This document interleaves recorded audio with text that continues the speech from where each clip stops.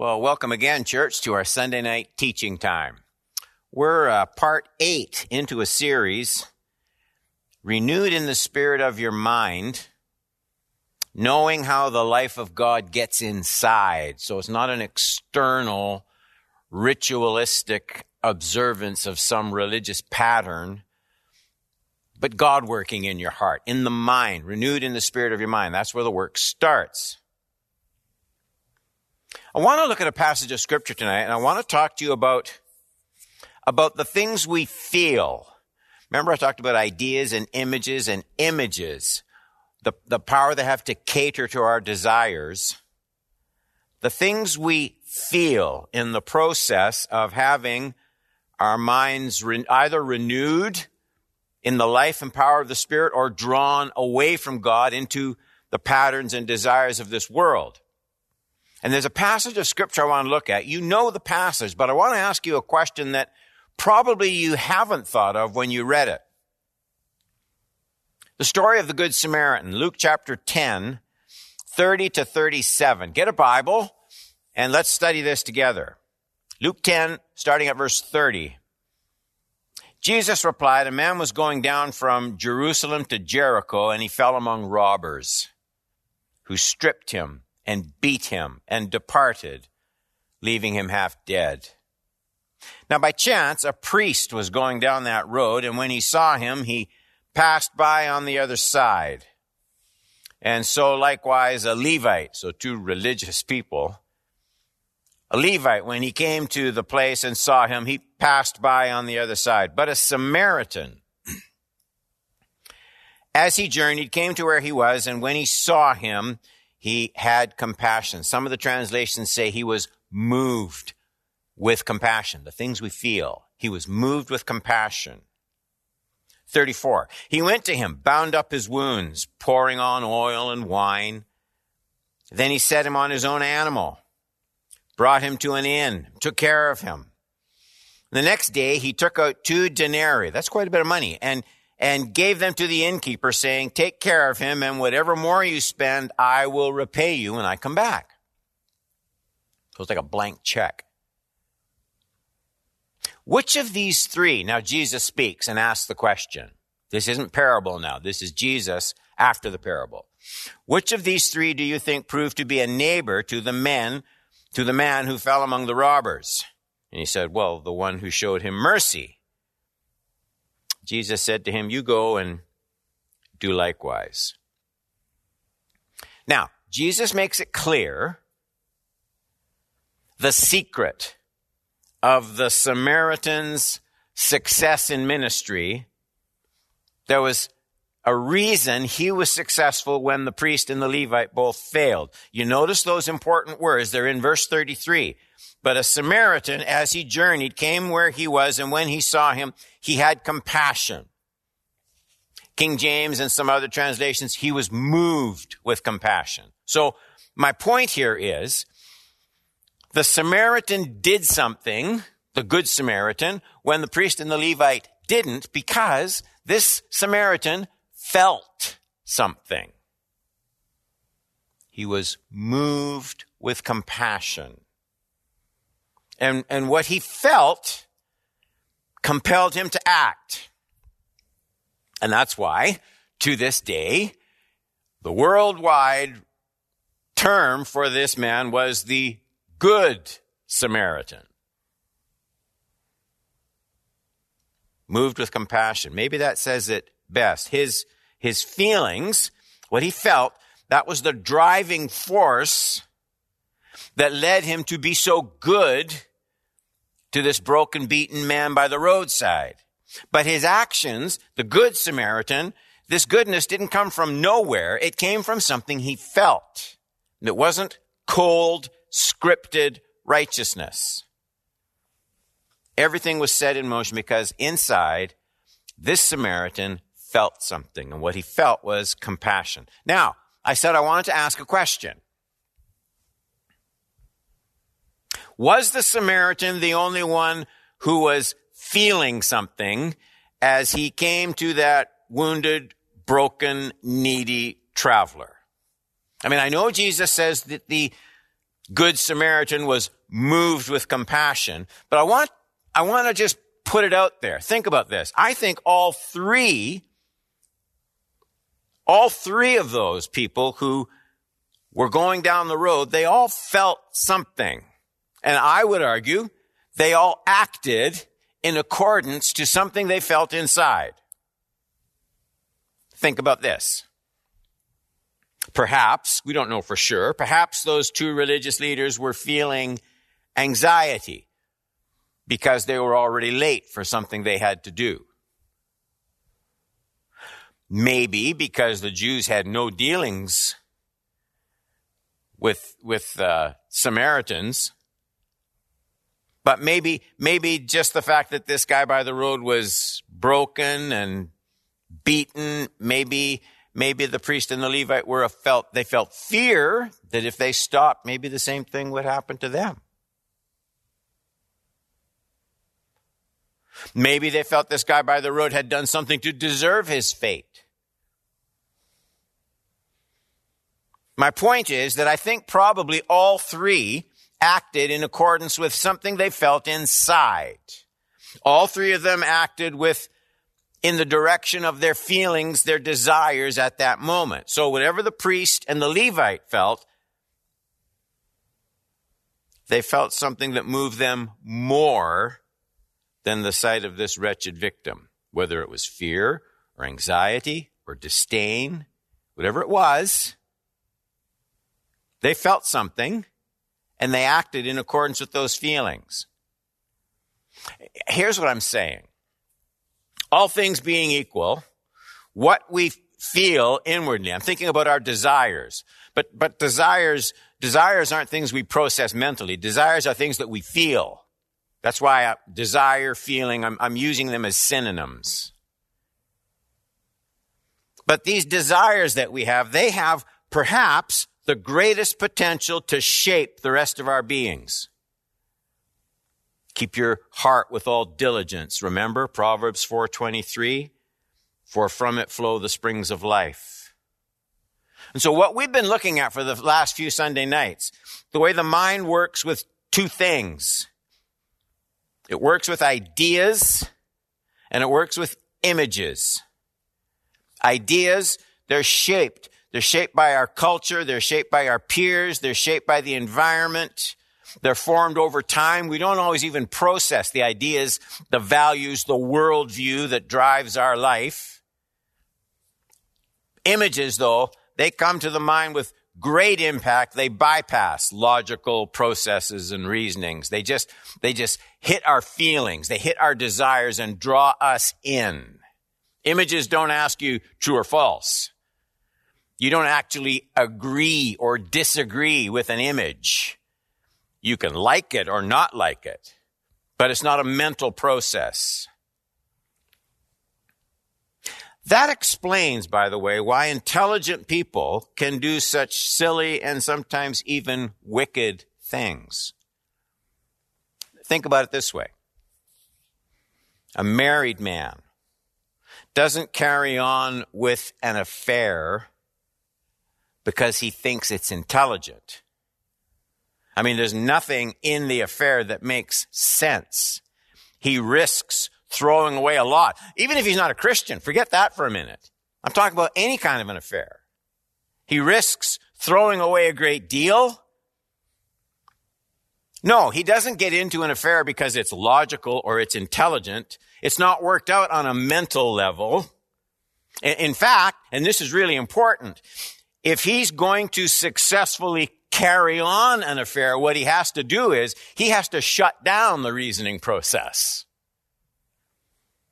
He's going to have to avoid carefully thinking the whole thing through. He's operating on a different level. He's operating on the level of desire, not thought, feelings, not logic.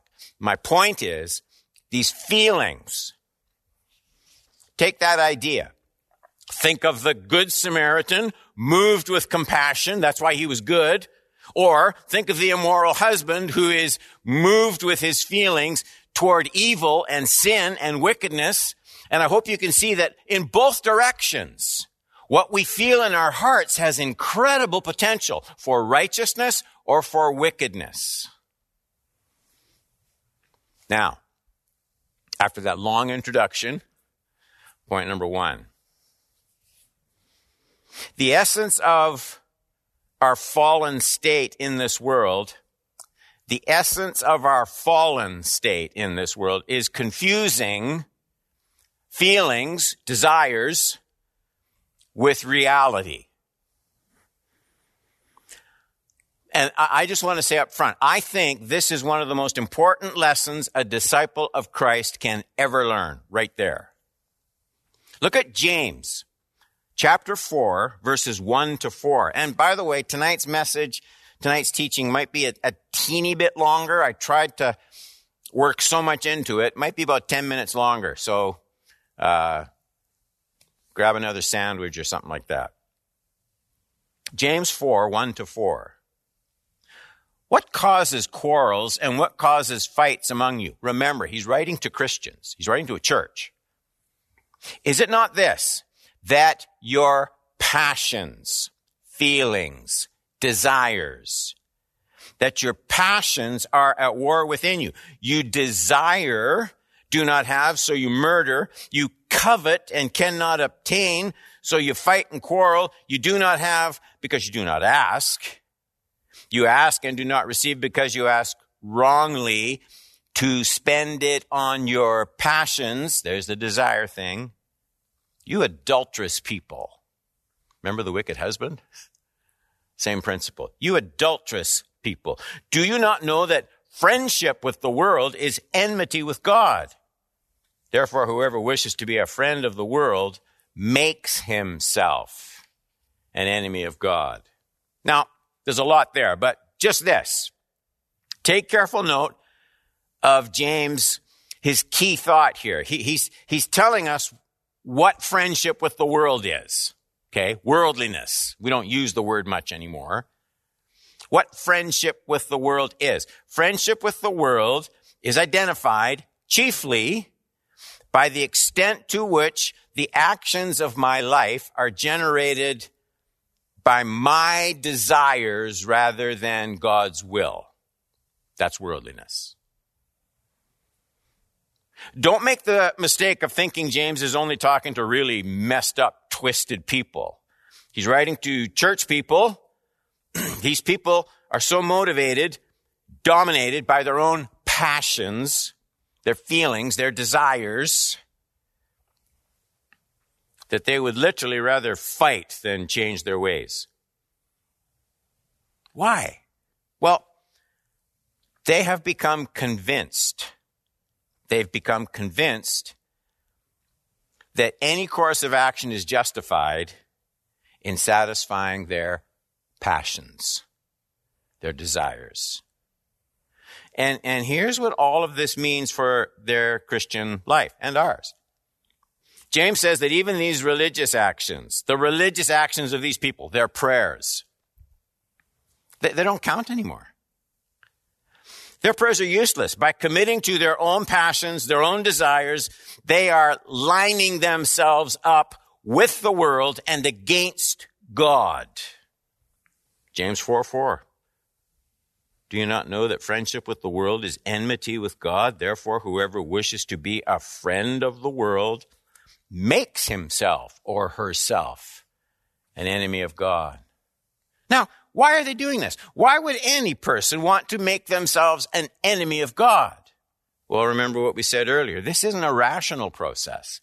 This isn't logical. It's not reasoned out. They aren't operating on that level.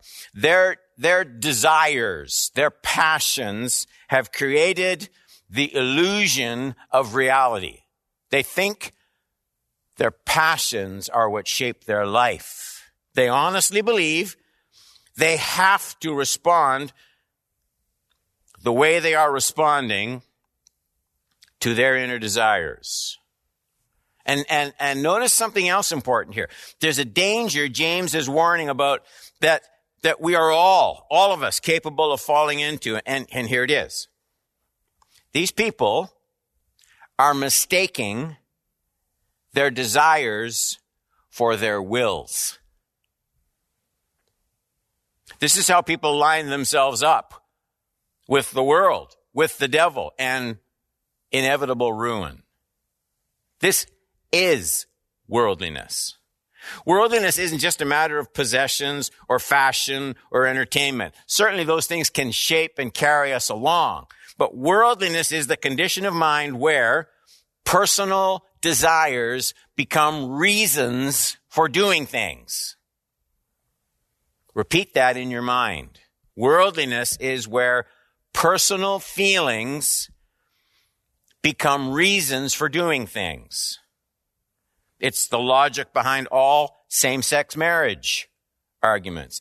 It's the logic behind all transgender arguments. Your desires become your identity. Temptations define who you are. That's the condition James is describing. Principle, reason, self-discipline, goodness, divine revelation, all take a back seat to the power of being moved by desire. Okay, point number 2. Here's the problem. Feelings and desires, when repeatedly catered to, create strongholds.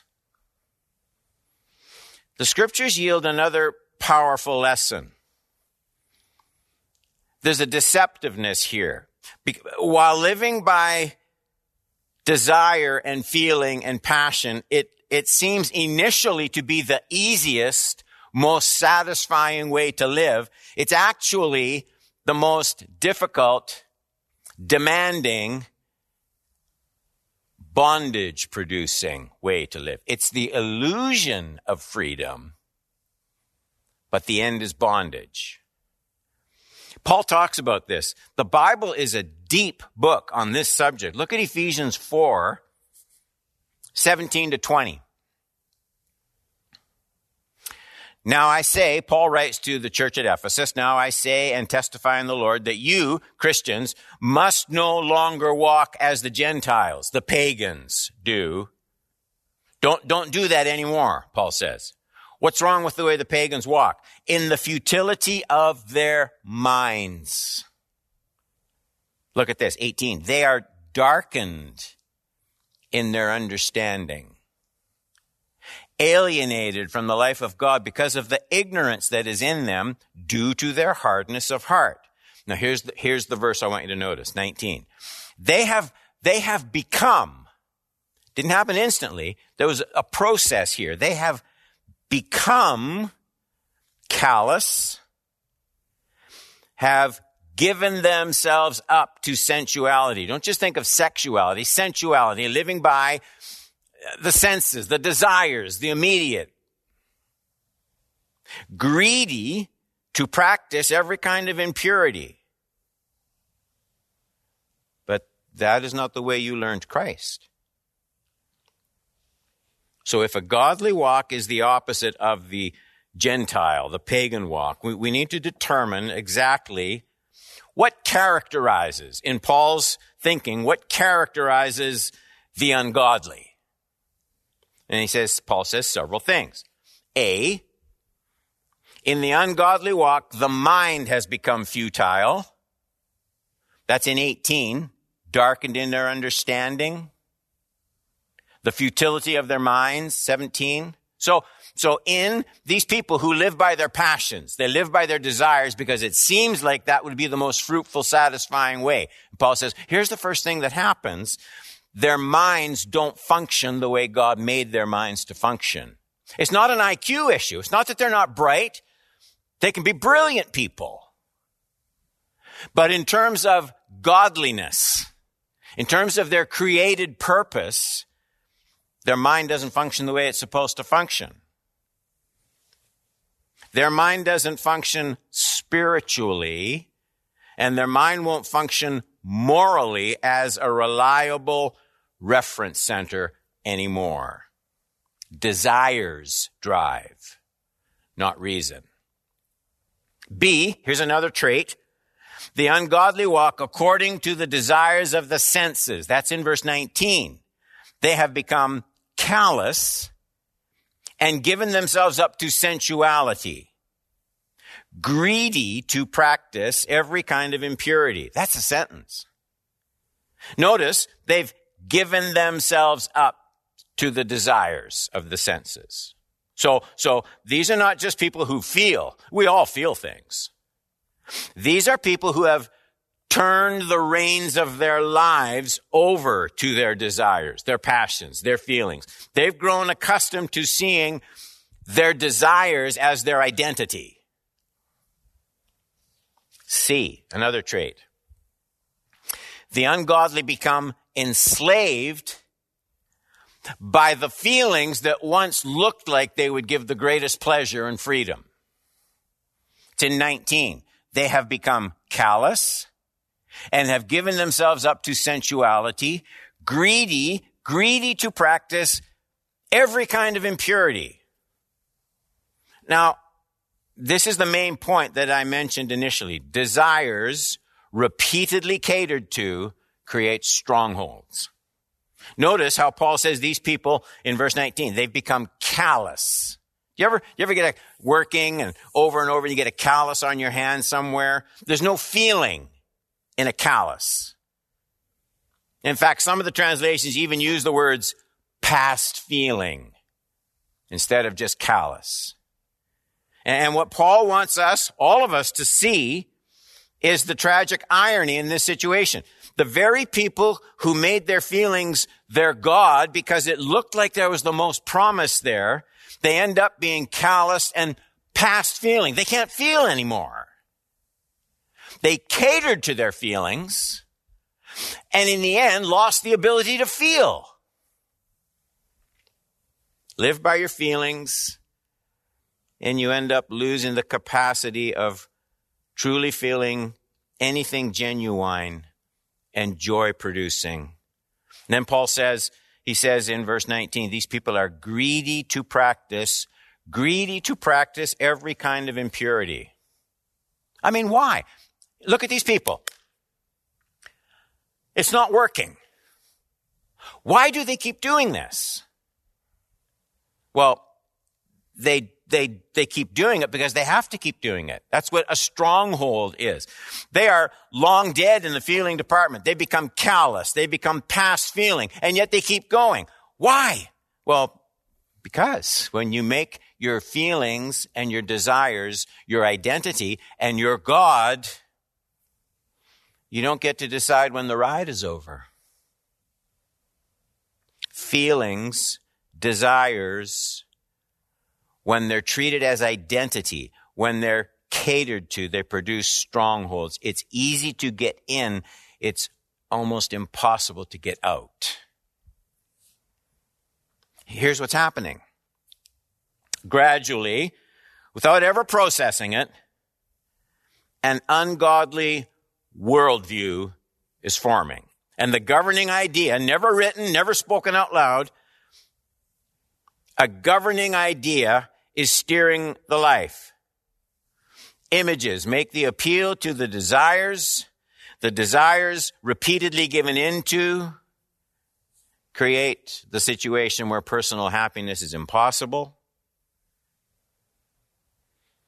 This is why, maybe you've noticed it, it's so hard to reason with people who are destroying themselves with deceitful desires to their own ruin. Everybody else sees it. You try and talk. They can't see it. They can't see it. So by virtue of governing their lives by their own feelings and temptations and desires, they've become futile in their thinking. Ephesians 4:17. The mind gets hijacked by the desires. Point number 3. Now we're in a position to understand some key phrases in the Bible. If you don't understand what we've been talking about, some of these phrases are just Christianese. They don't have the meaning they should have. So point number 3, dying to self. Take up your cross. Die to self. Crucify the self. We all know that lingo. Dying to self in the scriptures is directed primarily toward the passions, the feelings, the desires of the heart. Somehow, this whole concept of dying to self, it has to be put into a meaningful concept so it carries the power it's supposed to carry. And I think right now, in this teaching, we're at the place where this idea of dying to self can be seen in clearer light. Look at Luke 9, 23 and 24. Jesus is the speaker. And he said to everyone, if anyone would come after me, here we go, let him deny himself, take up his cross daily, and follow me. 24. For whoever would save his life will lose it. There's a way of living that looks like it's going to be satisfying, and it has to do with this is what I want. Whoever would save his life will lose it. But whoever loses his life for my sake will save it. Or look at Galatians 5:24. Just two texts. Those who belong to Christ Jesus have crucified the flesh. What's that mean? He tells us, with its passions and desires.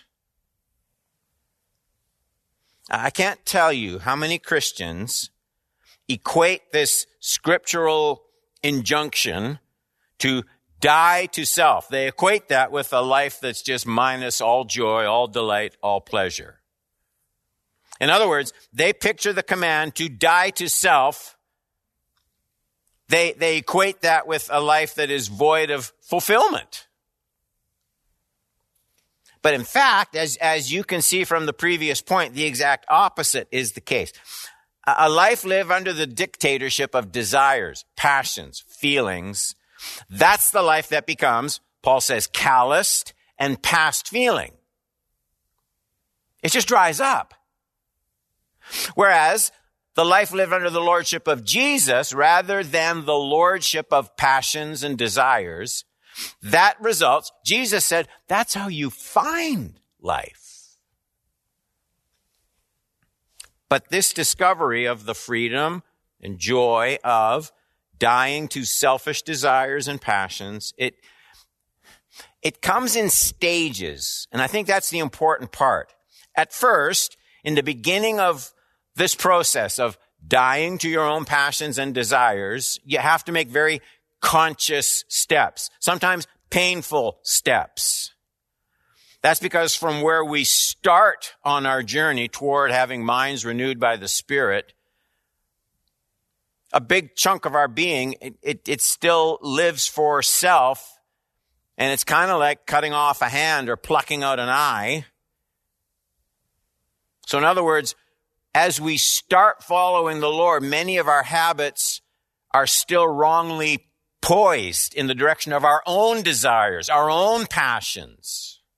That's kind of the default position where we all start. So especially in the early stages of being renewed in the spirit of our minds, we have to frequently and at times painfully reject the preeminence of, this is what I want. So thus, in the early part of our quest for spiritual mindedness, we'll kind of find ourselves focusing on not wanting to do what we might naturally want to do and choosing to do something that we don't naturally want yet. It's like the Romans 7:15 and 19. Paul says, I do not understand my own actions, for I do not do what I want, but I do the very thing I hate. 19. For I do not do the good that I want, but the evil I do not want, it's what I keep doing. That's where we start. All the components of our beings aren't instantly transformed, and they're not all transformed at the same pace, so don't be judging others. That's okay. That's how all transformation begins. And a lot of people miss out on the joy of finding their life in God's will because they don't like the initial pain of denying their own passions and desires. Point number 4.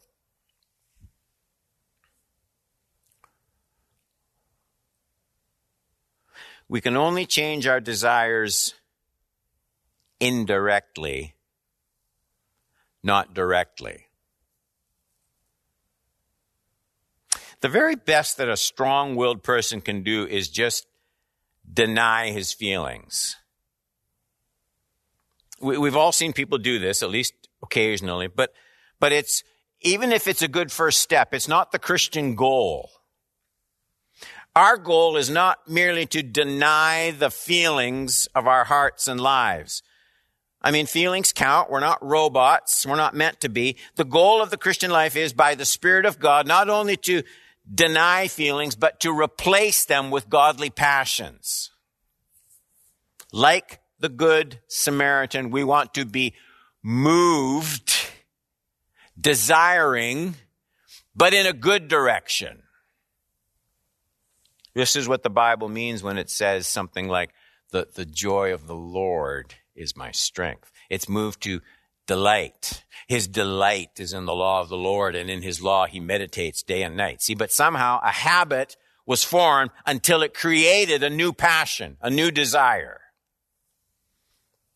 How does that happen? We're almost done. I don't think you can change your feelings just by a frontal attack.